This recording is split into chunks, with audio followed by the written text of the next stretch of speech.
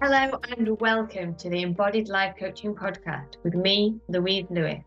I am a mindset and body-based life coach specialising in helping people understand and resolve the deep-seated patterns that hold them back from having a life that looks and feels extraordinary.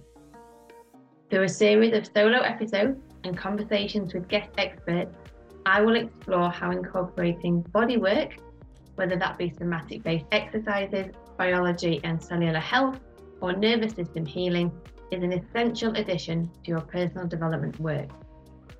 If you are familiar with therapy, coaching, or counselling, and feel like there's been a missing piece of the puzzle, keep listening, because this bodywork piece may be it.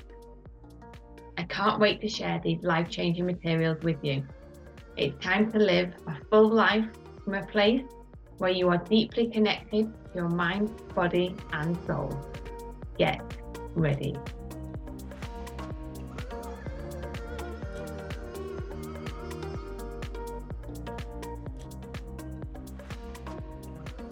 Hello again. I have a short and sweet episode for you today.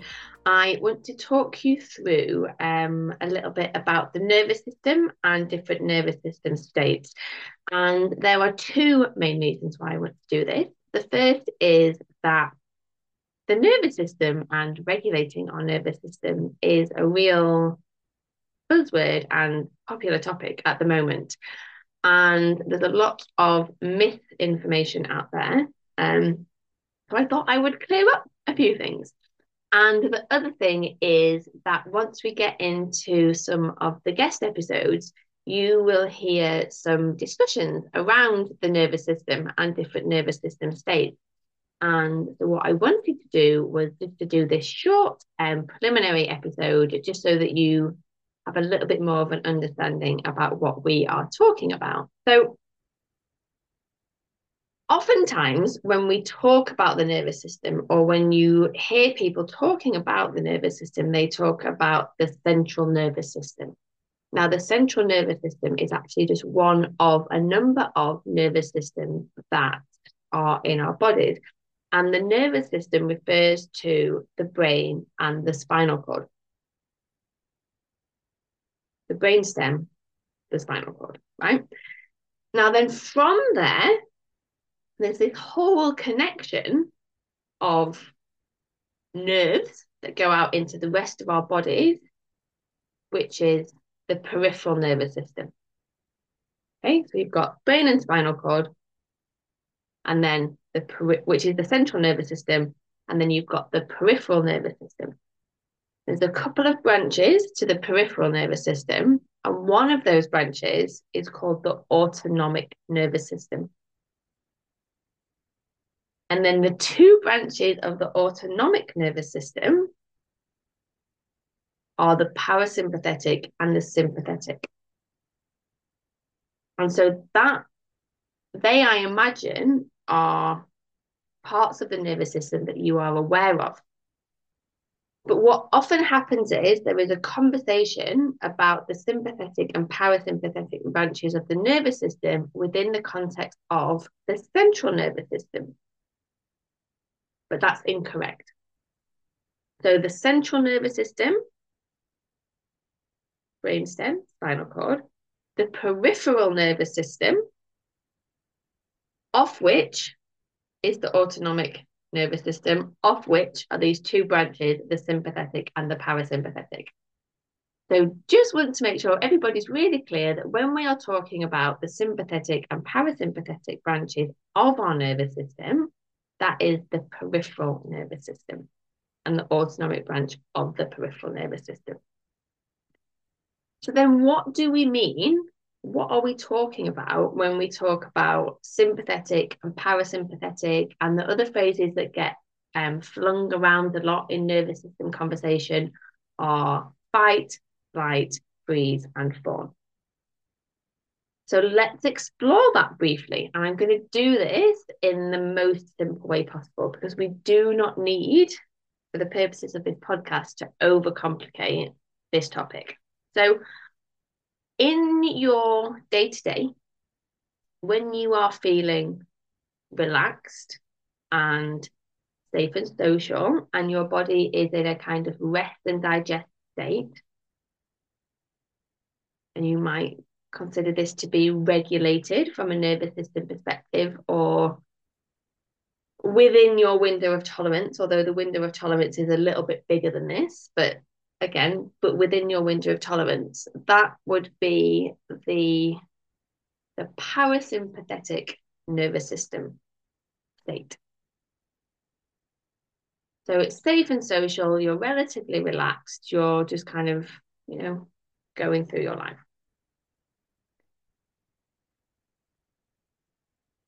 And what we have to remember is that our nervous system's main job is to keep us alive.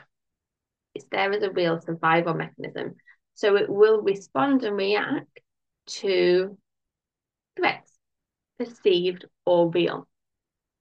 Because sometimes our nervous system is in such a state that it reacts when the thing in front of it isn't actually a threat, and also sometimes doesn't react when things are a threat. And they would be signs of a dysregulated nervous system, a nervous system that is not reacting and responding appropriately to the stimulus or event in front of it. So in our safe and social parasympathetic window of tolerance, relaxed state, something may happen that causes us to feel stressed or to react and to feel a little bit activated. We might notice our heart rate elevates, our breathing quickens, and this would be us moving into the sympathetic state of the nervous system, which is where the fight and flight response live, if you like. So when we feel activated by something, when we have that urge to fight or to run away, that's the sympathetic branch of the nervous system. Now, being in a sympathetic state does not necessarily mean that we are in fight or flight, right? We would also want to be, because the sympathetic state is also that kind of get up and go.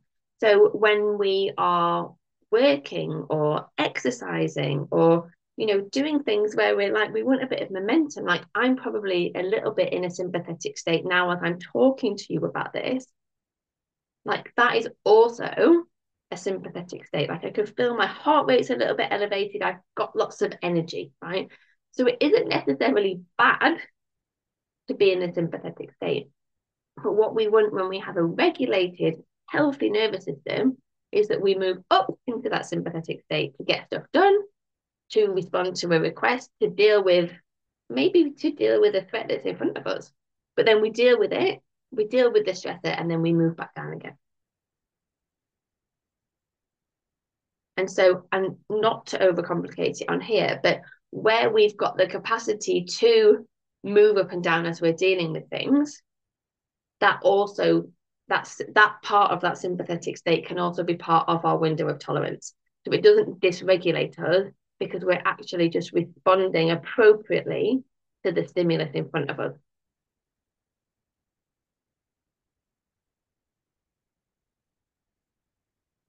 And then we've got the freeze state and the fawn state. So I think of the fawn state as kind of like people pleasing.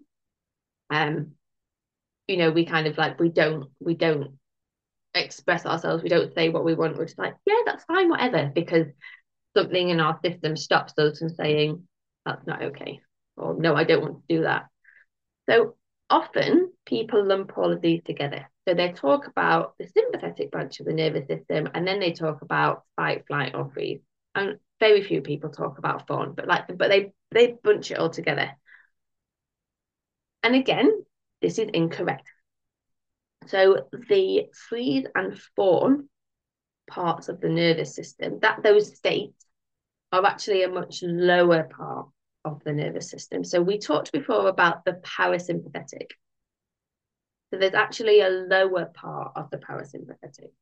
So like normal parasympathetic, healthy, safe, and social. And then there's the low parasympathetic. And if we were going to talk about this from a polyvagal perspective, so polyvagal theory also looks at the nervous system, this would be the dorsal branch of the polyvagal system. So that low dorsal state. And that is more where we experience depression or low moods or apathy or can't be bothered, right?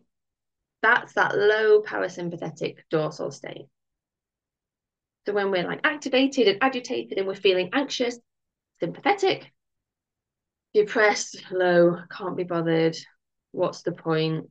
There's no hope. It's all just too hard. Is that low dorsal, low parasympathetic state, which is where we also experience the freeze response.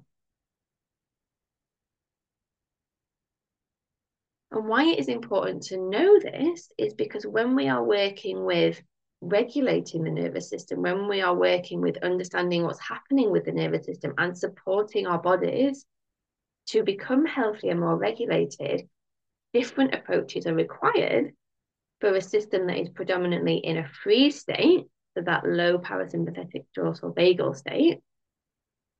A different response is needed for that state than when we are in a high sympathetic, stressed, anxious, fight or flight state.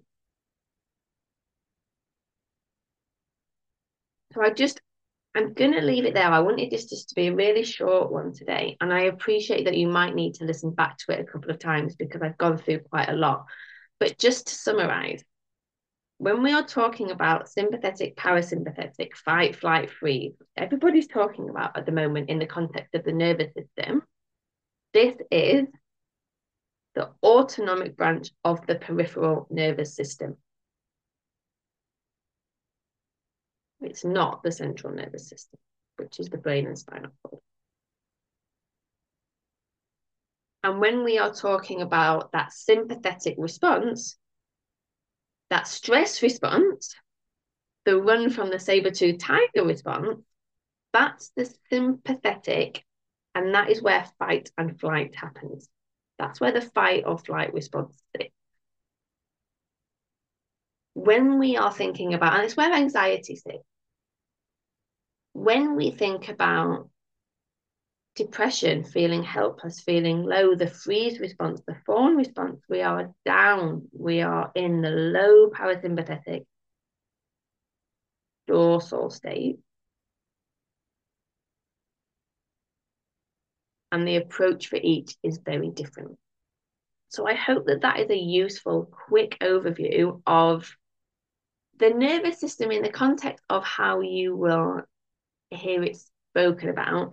And I hope that clears up any misconceptions that you maybe had. I appreciate that this is quite a simplistic overview, like it is quite complicated, but just in terms of it being an intro, I think that's what you really need to know for today. As ever, if you have questions, if there's anything else that you would like to know about this, please do reach out to me. I would be happy to help.